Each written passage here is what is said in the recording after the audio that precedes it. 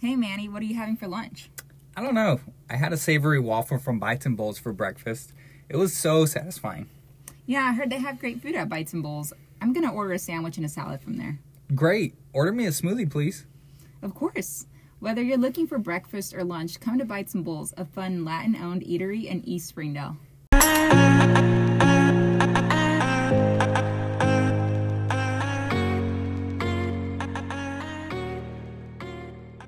We're back with the District 3 podcast.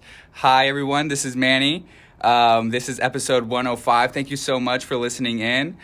Today, I am joined by the multi-talented, very wonderful Simone Cottrell. Simone, welcome. How are you doing? I'm good. And just for everybody out there, because my last name is so hard, it's Cottrell. It's Thank you. Like a really cheap bed and like the monster that lives under a bridge. Troll. Cottrell. Okay, Cottrell, thank you. Uh-huh. And I was asking right before, like, we jumped on, I was like, what is your title? Like, how do you introduce yourself? So what is your title? How would you introduce yourself? Yeah, other than like Empress of the World, my 9 to 5, if you will, which is not a 9 to 5, it doesn't feel like a 9 to 5, is Arts Resource Desk Manager with Creative Arkansas Community Hub and Exchange, also known as CASH. My artistry is multidisciplinary theater maker. Yeah, and which is like, yeah, there's a lot going on there. And I believe in the multidisciplinary theater maker because I was telling you, I was just at Crystal Bridges and I saw your face in a portrait there from this crazy art thing that just happened in 2020 due to the pandemic, and it was like, we could just start off talking about that because that was like a crazy viral moment in my life. That I was like, this is so cool. Could you tell our listeners maybe what I'm talking about? Yeah. So as a multidisciplinary theater maker, I love using visual art, music, creative writing, and of course theater to create whatever I can create. And specifically in the last 4 or 5 years, I moved from theater education to working with disinvested communities to help them bring their stories to the stage. So of course with COVID, it really locked me into my room. Yeah. And I had nothing to do, and I was just so bored and frustrated and all the things. So I literally was like, let me do some tableau, which is a frozen picture in the theater world, and using whatever I can find in my house. So I started off with small things, and then it just started kind of catching on. And as I started catching on, like the Getty and the Met and Crystal Bridges and all, like, not to say that I started it. Tableau is a very ancient art form, but it was something that I think other like-minded people were doing across the nation. And it just came to like this really cool pivotal moment when CBS reached out to me and was like, can we use your photos to talk about the pandemic and how people are being creative? I'm like, what? Yes, of course. Yeah. So with it, one of those images being in Crystal Bridges, it's like, I was telling someone earlier who saw the photo as well and like took a picture and sent it to me. I'm like, you know what? Arts education is my love. And of course, I'm going to be like anywhere and everywhere doing something like this. So yeah. That's how I ended up in Crystal Bridges. Yeah, I mean, that's one heck of a story. And I it's so cool to me because we've had guests on here and we've talked about, 2020 is mostly behind us because we aren't quarantining as much as we were then, right? But just the way that people have created art, and I know you had a few other projects, right? Especially with the theater. Are you comfortable talking about some of those other things? Sure. So, yeah. So 2019 was personally and professionally like a lot of tragedy, but a lot of triumphs. And like part of that triumph out of tragedy was I received 3 awards that year. I think it was the Innovative Grant, Interchange Grant, and Artist 360 Grant, all for Lotus Rising Theater. So Lotus Rising Theater was a community effort with myself and 4 other Southeast Asian women who wanted to talk about how we got here to Northwest Arkansas. What are the things that had occurred in 1975 to Laos and Vietnam and Cambodia to where it created this diaspora that a lot of people don't know about in Northwest Arkansas.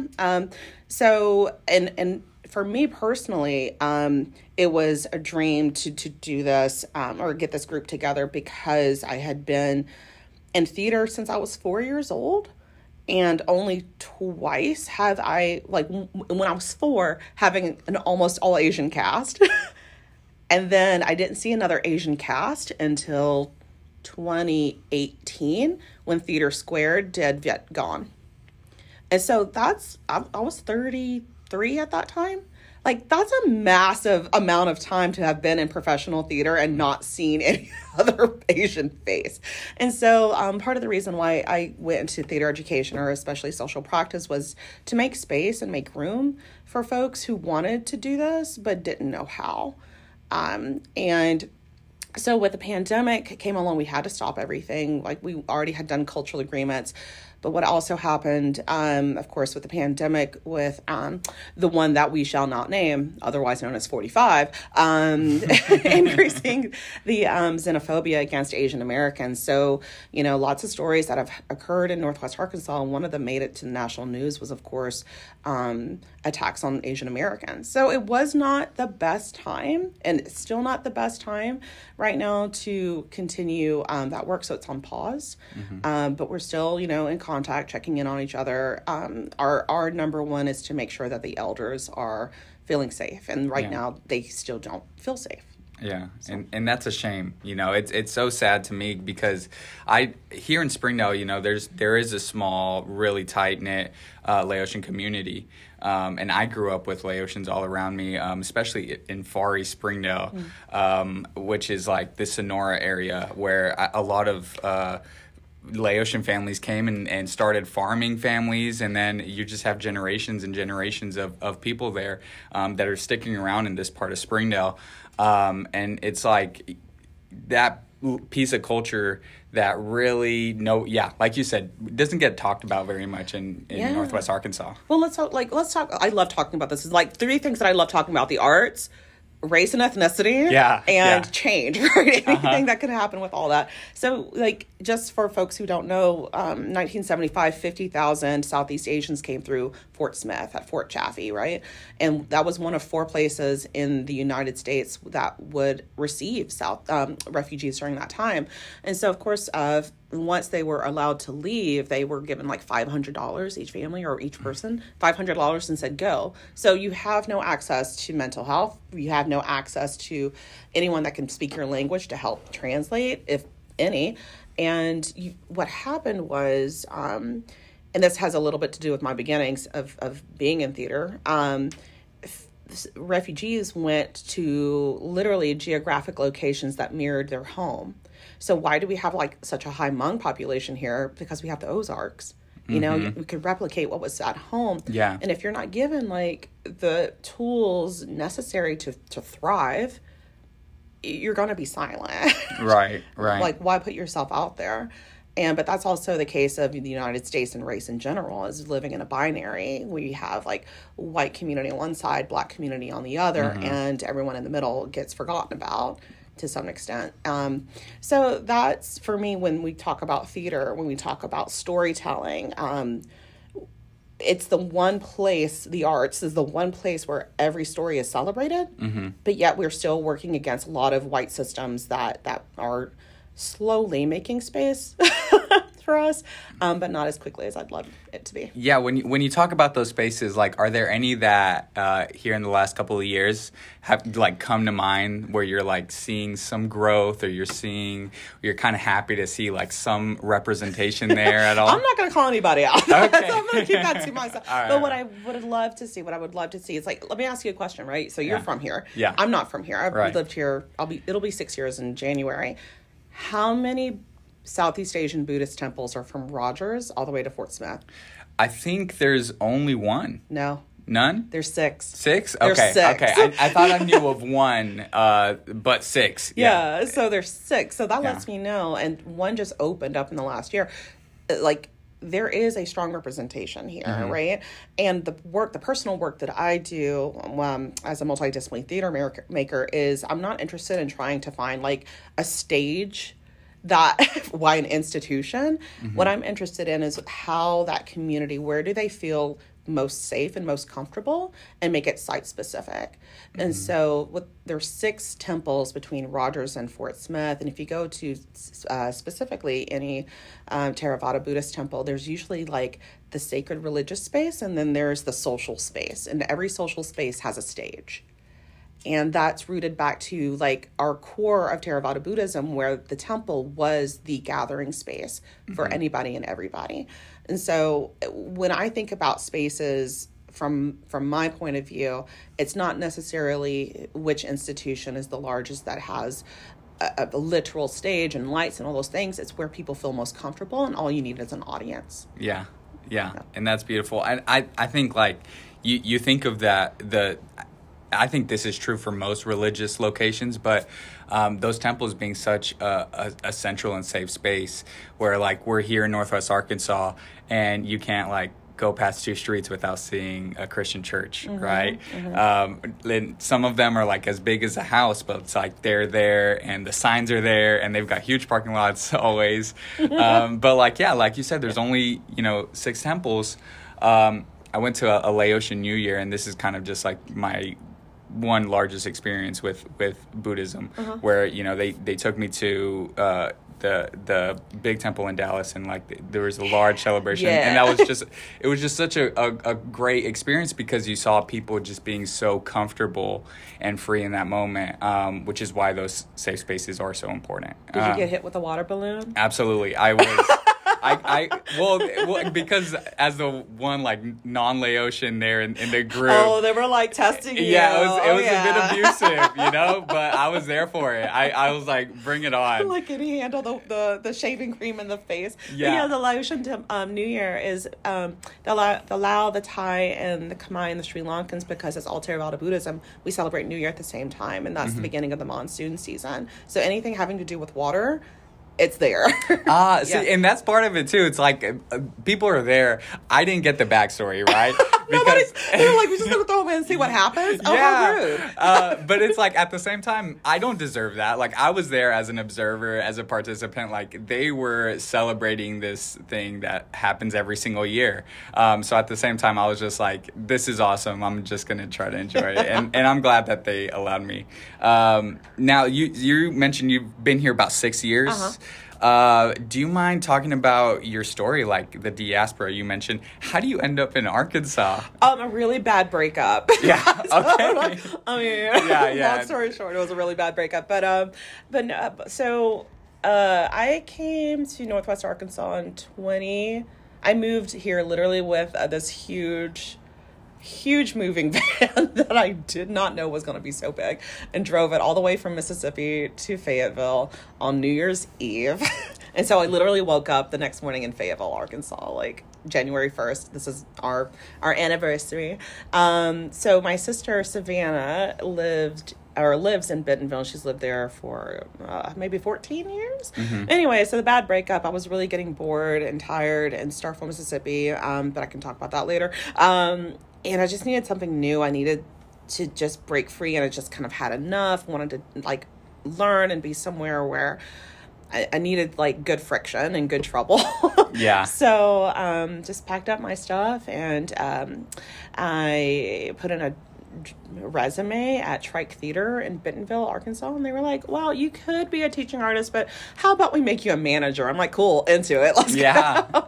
And so that's how I moved here, and I started working with Trike Theater. Was there for like a year and a half, and then became director of outreach with Artist Lab Theater, and then after that was doing my own thing for quite a bit until I got this job with Arts Resource Desk. With Cash. But it sounds like, you're very much firmly rooted here now.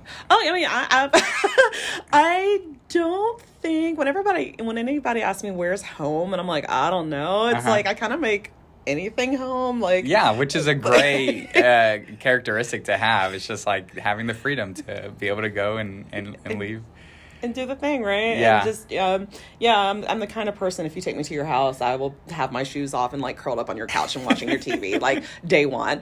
Don't have to tell you to make yourself at home. You're doing it. Yeah. I will find the glasses on my own. Thank you so much. But as far as like my family, history here. So for folks who can't literally see me, I am a brown person. My mother is Cambodian and my father's white, and my mother came over to the U.S. in 1983 in Nashville after surviving the Killing Fields, which was a genocide between 1975 through 1979. That's the, historical bookmark. I believe that genocides last way longer than the bookmark because of the effects of it. So about 2 million people died under the Pol Pot regime. So my family came over after being in the refugee camps in Thailand, and my dad was working with the Catholic Archdiocese in Nashville with refugees, and he was like really into the culture. Long story short, he hired a Cambodian matchmaker. He wanted to marry into the Cambodian culture, so he hired a Cambodian matchmaker. Yeah. And he was like, all right, let's go. Yeah. And so my mom's family came over, and the matchmaker was like, well, let's go visit this family. They just came in, and my dad was meeting my mom's cousins. They weren't really jiving, I guess was the best way. And my mom was cooking lunch, and my dad's like, what's her story? What's up with that? And so long story short, they got married like 6 months later. And we ended up moving. I was born and ended up moving to Balabatry, Alabama. Are you familiar with that town? I'm not at all. Are you ready for this? Yeah, you know it. You just don't know that you know it. Okay. Okay. Have you seen Forrest Gump? Yes. All right. Do you know the part where like Forrest and Bubba are in the Marine Corps and they're like cleaning the toothbrush, and Bubba's like shrimp this, shrimp that, shrimp that. Yeah. And the story of Bubba's like from Balabatry, Alabama. See, that's where Oh I'm from. my goodness, that's nuts. Yeah, it's pretty cool. The seafood capital of Alabama. So it's like cool. Yeah, that's my backstory. So people know it; they just don't know that they know it. But at that time in the 1980s, Southeast Asian refugees, like I talked about earlier, would move to areas that looked like home. Mm-hmm. And so the Alabama Mobile area, and I just actually saw this today, which I got very excited. Like, we have an ecosystem in Alabama it's similar to the Mekong River Delta as well as the Amazon. So lots of rivers go through Mobile Bay, which has like lots of different animals and aquaculture, agriculture, all the things. So a lot of Southeast Asians moved to this little tiny bayou and started their shrimping business. And so because my dad was still working with refugees, we moved down there, and his job was to, like, on the record, help assimilate, I'm using quotation marks, help assimilate the Southeast Asians to American culture. It's probably like what they told him, like, go do that. Yeah, make sure, they know, like, what a sandwich is. I don't know. Yeah, but my dad had been, and still is, like, an activist. Mm-hmm. So he would take me a lot on his meetings and trips, if you will, just to kind of watch like how he communicated to banks and the police officers and funeral homes and folks like the medical system, mm-hmm. on how Southeast Asians live, and not so much like trying to assimilate them, but protect them a little bit more so they have still practice to be and to go like feel their trauma a little bit and get like systems of oppression off their ass is the best way to say it. Yeah. So we were there for 10 years or so. So that was a whole, like, that is rooted in my DNA. And the first time that I performed was when I was 4 years old. And when, like, this theater company came into town and they decided we're going to do The King and I. Now, if anybody knows musicals, The King and I is very problematic now, mm-hmm. but back then it was like we could get Asians on stage and white community and the Southeast Asians together because it's set in Thailand and they already know how to make the costumes and da-da-da-da. So it was like this 3 months of everything just kind of stopped. This world stopped and we all came together to create. And my dad had a role and I had a role. My mom made the costumes, and there was a lot of people that showed up to the stage. So the first night of performance, we had to do a curtain call. The director pulled me aside because he saw that my nose was bleeding like bubbles. Like it was gross. It was really Oh my bad. gosh. But I was so excited that my nose started bleeding. Yeah. And so he had to take me outside and clean me up. So I missed my first curtain call, and that's when I knew, like, I am bleeding for my art. Yeah. So this is going to be Wow. my thing for life. So that's, Yeah, like it snagged you right at that moment, right? I guess something snagged me. Yeah, or punched you in the Punched nose, you in basically. my face. Yeah, well, that's awesome. So how does the art journey continue from there? I mean, you're a child, but like, do your parents keep you in theater, or do you pursue it? Where do you go? Oh, this is always a fun question. Well, I think from that moment, what that theater moment did for me was almost full circle bringing back to 4 years ago when I started doing social practice theater, right? Working with communities that didn't have a space or accessibility to create their own stories, right? Because that's what that company did, whether they recognized it or not, was make space, and intentionally made space for everyone to be on that stage. So that's what I then started going, oh, this is in my DNA, and I didn't even know it. But as far as like my family, my dad, my dad did many things. He used to be an actor. He used to do a lot of these things. And so he really was appreciative of the arts and really wanted me to be in the arts. So whenever there was early on any type of show, he would put me in it, and he got me my first instrument in 6th grade. So I studied music all up through college. And so when I was at Mississippi State as a student, I studied theater and music. Okay. And that's what literally kept me in school. And then grad school, I studied creative writing. And that's where that came from. But my family, being, I guess, from my mother's side, a second generation, being an artist is not a thing. Yeah. Like, you don't like say, hey, Ma, I'm gonna go be a dancer now. Like, what is that? Is that a stripper? What are you doing? Right. I think they literally thought I was a dancer / stripper, probably until like 6 years ago.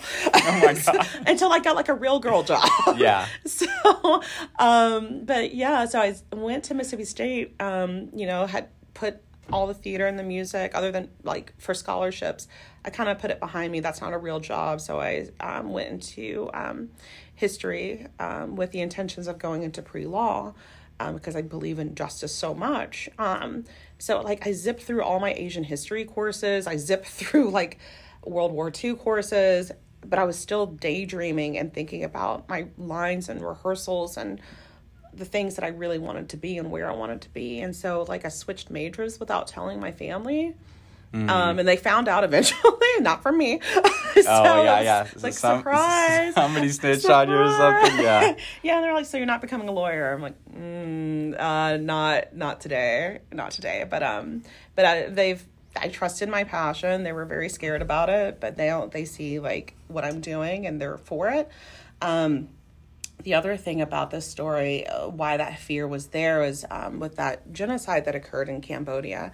The first people that were executed were the educated and the artists. And when you look at any genocide, you can look at the Syrian as well and kind of compare it.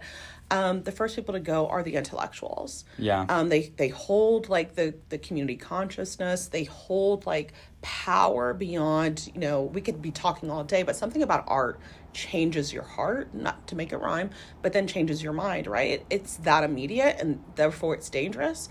So I didn't learn until later that my family was so fixated on the dancing was because my great uncle was a dance master in Phnom Penh for the classical ballet, and he was taken out. And so he wanted to train my mom as a dancer, and she wanted to be a dancer so bad, but my grandfather wouldn't let her. And in a weird way, like not fulfilling her dream kept her alive. Yeah. Interesting. Yeah. So me becoming an artist, I feel, is like, okay, at least one person in the family, and now we're seeing it with the grandkids and the nieces and the nephews, they're picking up the art. So it's like we're being rebellious in our own way by continuing to be artists. Right. And it's like a continuation of that legacy. Oh my gosh, that's wow, that's a lot. I was not expecting you to say that. That's like, first of all, so cool that, you know, he did that, but unfortunately, like, it is the truth that, you know, the scholars, the artists, they get taken advantage of, or, you know, obviously in this case, just taken out, because people want to eliminate the culture, and that's really where the culture comes from. Right. How do I begin a new culture? You take out the artists. Yeah. Yeah. Well, speaking of the culture, though, you mentioned Cash, which is how a lot of the locals know the organization that you work with now. Yeah. What does say it again? The Cash stands for. I gotta take a whole deep breath, and I brought like my water with me just in case. Okay. Creative Arkansas Community Hub and Exchange. Yeah, which most people, it's CACHE. And lots of local events have been getting put on by Cash lately. I've enjoyed a lot of the stuff that's been going on in downtown Springdale personally. Like, thank you. It's been so great to just see, like, almost just like immediately put in and being great entertainment. But what is like the mission of Cash? Yeah, so I'm going to try to keep this as brief as possible, and please interject and tell me to breathe. Okay. So CASH is an art service organization. Are you familiar with that term? No, okay. For everybody. Please right. Educate us. Yeah, so an art service organization is typically a nonprofit that's found either in a large city or in a region. And all we do, and all we're supposed to do, is to assist and help the artists and creatives and nonprofits. So as an art service organization for right now, CASH provides like 3 buckets of work right now: creativity, community, and capacity. So we're doing anything from assisting institutions with wonderful events that you're going to. I went to a great one Friday night at Rail Yard with MERS, which was cool, to assisting cities with cultural planning. Like, how do we start engaging artists a little bit more? Or in my world, the capacity world, is how do I create programs and resources that artists and nonprofits need right now? And so in the last year, so we were created in August 2019. With Allison Esposito, who is our executive director. And this was, CASH was created truly out of a research study from Wolf Brown in the early aughts, who were like, yeah, there's a lot of creativity stuff happening here, but there's no hub. There's nowhere for people to go. And everybody's like, what do I do? How do we connect? What's this thing? And so we started August 2019 with just Allison at that time. And then, of course, the pandemic happened in March 2020. And when that happened, like, I think all artists and creatives and nonprofits just, we panicked. We all panicked. Because if anything's going to go first, it's the arts. And so with venues shutting down, a lot of our community had nowhere to perform, therefore nowhere to, like, generate funds. We also didn't have systems in place for the federal government to understand what our plight was. So it was just a lot of confusion, lots and lots of confusion. But since then, what we did was do immediate programs for funding for individuals. Ozcast.art was the first that we did for artists and creatives. 20 episodes, I believe. We hired over 100 artists to commission work, to get some money back into the ecosystem. And then we did the Bridge Fund Grant, which was, I think, up to $25,000 for nonprofits just to get them through. And we had 2 versions of that. Wow. So since then, we are a team of 13 now, and we are just like everywhere but nowhere at the same time. Yeah, it's like guerrilla warfare. I feel like it's just like no, don't say guerrilla warfare. Well, not it's like in a good way, I guess. Like, you're in the community, and it's like the events are just like popping up, almost like right in front of my eyes before I even notice it. I think one of the best things about working on this team is like everyone's so highly creative. Yeah. That it's like, oh, we can solve a problem that took like someone like 3 months. We got it done in like 3 hours. Yeah. I'm like, this is like my buzzy brain is learning and trying to receive so much. But also it's unlike any place that I've worked at before, where literally everyone is on the team except for maybe 3 people are locals, if you will. and have a deep understanding of what's going on here. And we're all spread out in Northwest Arkansas. And then it's just like having the trust there to hear us and to execute it as best as possible, and keeping community as our first priority. Yeah. So, man, I just got into dreamy land. Yeah. Right there. Well, I will say, I think it's such an important part of the mission that it's like a community planning, like almost like a consulting on the arts, because like you said, I grew up here. I've been here since I was 5 or 6 years old, and I'm 27 now. But just seeing the way that investments have been put into these places. But, say you have a brand new park, but nobody's going to the park because there's nothing happening in the park. And you have a lot of people that go to the city hall and complain like, why is this not being kept up? Nobody goes to this. Why are we spending money on these things? Mm-hmm. And it's because, there's no reason for people to engage in it. And I think that's really the change that I've seen in the last, maybe few years, but especially now, I think that people have such an appetite to be outside again. Yeah. and which is like the most impressive thing to me about how these events and these things have been able to been put on, right? Yeah, it's just like popping up in the moment, as like you mushrooms. said. It's it's everywhere. Right. Yeah, and I think, it's that, and I want to say, I don't know if most of your listeners are from Springdale. I think the most innovative thing that I've been on this year, one of the most innovative tables that I've sat at has to do with the Jones Center. Mm-hmm. That was the first time, and it is the first time, that artists are sitting with designers with that renovation of a major building in Northwest Arkansas. That had never happened before. Yeah. And for how that process was with engaging lots of community members and organizations from the beginning to get to the design that they've proposed. Again, I've not seen that before. I mean, that happens in larger cities. I never thought it would happen in Northwest Arkansas. And I sure as heck didn't think that we would be able to give like $10,000 to 3 artists, $10,000 each for them to do a phase 1 and a phase 2. Right. And like, that's pretty amazing. Sometimes like the arts are thought about later once the building has been constructed. Uh-huh.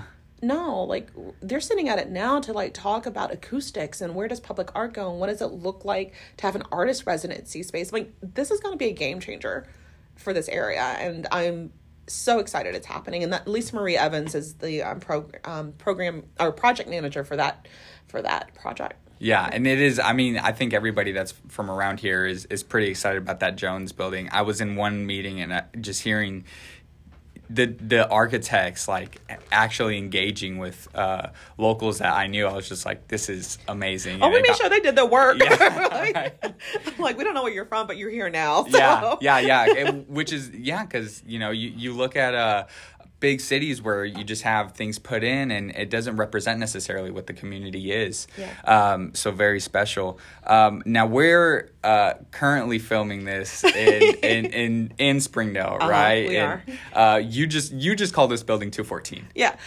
because the 214 team is part of I believe the capacity and the creativity team. So that's I make sure I say their names correctly. That's Amber Paradin, that's John Wayne Farr, and that's Max Perez, is the 3 214 teamers here. And there's a major announcement coming by the end of the year regarding this space. So it's going, again, another game changer that I never thought was going to happen in this space. Wow. Or in the region, period. Yeah. So watch out for that. I think they will announce in November. But with 214, people know it as the ACO building. From what I understand, this building's been here for 52 or 53 years. Yeah, now. since I've been here, it's always been here. Yeah. Like, that's like a Gen Xer, I think. Yeah. Like, it's as old as a Gen Xer, I guess. I don't know how old Gen Xers are. I should probably look that up. But yeah, the intention of this space, and the 214, that name will change eventually, is to really kind of get this place awakened with community and artists. And we have so many rooms and spaces here that we hope by next year that's going to be filled out with art and artistry. And we're doing that now. And honestly, if we have a rental plan open, so if anybody's listening, definitely email Amber and John Wayne, Amber at cashcreate.org and JWP at cashcreate.org to talk about how to get into the space and start activating it. Yeah, there you go. And for me, like, yes, ACO, the Art Center of the Ozarks, has always been such a staple here of really community and community theater. I remember just like growing up and coming to shows, and I remember like my high school theater show that we did. We came here and did it for like some of the elementary kids. What were you in? Oh, Did you sing? Did you dance? What would you do? Absolutely not. It was like a spin on Macbeth, and I played a crazy king. It was Stop! Did you just say Macbeth in the space? Yeah, I did. Oh gosh, I just activated something. I'm gonna have to like sage the space once we're gone. Yeah, right. I Thanks, know. Annie. Look, it was a long time ago, and lots of things have changed. But yeah, I mean, are there any other things that you think our listeners should maybe know about Cash, or things that are going on in Northwest Arkansas with Cash? Yeah, I completely forgot to talk about my job. Yeah. Okay. Yeah, please. So my job, Arts Resource Desk. We currently have 6 programs up to assist artists and nonprofits immediately. More is coming in our year 2. We're currently in year 2, but those things would be a help desk, one-on-ones, the online directories, messaging boards, which are going to change in about a month or so, and the Cash Library and nonprofit finance funds. So the most important out of all those 6, I think, is the online directories. So we have over a year and a half ago, folks thought that we had like 23 arts and culture nonprofits. I did research. There's 118. Wow. That's a lot. And we've got over like 500 individual artists, as far as we know, in the outward-facing online directories. So you can go to our website, www.cashcreate.org, and there's going to be a button that says ARD online directories, and you can look up folks if you need them for like your shows, or you want more information about them, or you want to buy some art. They're there. Their websites are there, and that's probably one of the biggest things that this area has needed. Other things that I do, one-on-ones, I'm here to help any nonprofit or artist get their, I don't know if I can say this word, shit together. Yeah, but if you need that's cool. Thank you. Do you need help with a grant? Do you now need help with putting your portfolio together? We can set up times to kind of work those things out, and I'm pretty accessible. And they can reach out, Simone at cashcreate.org. Yeah. Yeah. Well, great. Well, anything else, Simone? Just like last words you want to say? Oh my God. Yeah. I mean, there's so many things. I mean, I would urge folks to, if there were 3 things that I could leave folks with, is to always support your artists and nonprofits simply by sharing an event. The biggest thing recently has been because artists, I am making sure I say this right because it's so important. I just finished the first ever arts and culture comprehensive survey of this area. And the biggest thing that we found was that 73% of artists make between $0 to $20,000 based off their art alone. That's poverty. Yeah. Most likely, we're going to do more research, but most likely artists are taking on more than one job. They are most likely having families that they have to support. I do not suspect that this was something new that occurred over the pandemic. I think this has been around for a long time. But with like Cash and other institutions who are hiring artists to perform other spaces, like last week, the Momentary had Marsha Lee's dance with a brand new group, the Ocean Dancers, and Mark Harmony. Showing up to those things matter. It shows institutions that local artists need love and support like any other national, international artist that comes in. The second thing I would say is we need space. Lots of artists have no space whatsoever to create their work. If there are people who have extra buildings, consider turning it into an artist studio.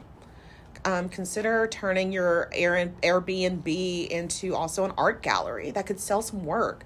The third thing I would say is the arts are not immune to any of the racial and ethnic issues that are occurring elsewhere in the world. I mean, a lot of people like to think that this is like a bohemian space where everybody is loved and respected. And I'm like, I wish it were. Yeah. I wish it were. So when we talk about, for me personally, when we talk about Black Lives Matter and we talk about making space for brown and black folks, as well as able-bodied folks, and disabled folks, and folks who really need to be creative and innovative, how do you make space and how are you including them in that truly? Yeah. And how can we be truly anti-oppressive and have anti-oppression in our work and have it be our foundation when we do this kind of work, because everybody's stories need to be heard and they need that space to have ownership to do it. Beautiful. Well, hey, Simone, thank you so much for coming on and talking to us about art. I'm so excited about the direction that Northwest Arkansas is going with art, especially because it is such an important part of creating what we have as community. So thank you so much for the work you do. You're welcome, Manny. I finally got on the District 3 podcast. Oh, my God. Overdue, sir. But I'm glad to be here right now today. Awesome. Well, thank you so much. And thank you to all the listeners. This has been the District 3 podcast. Peace.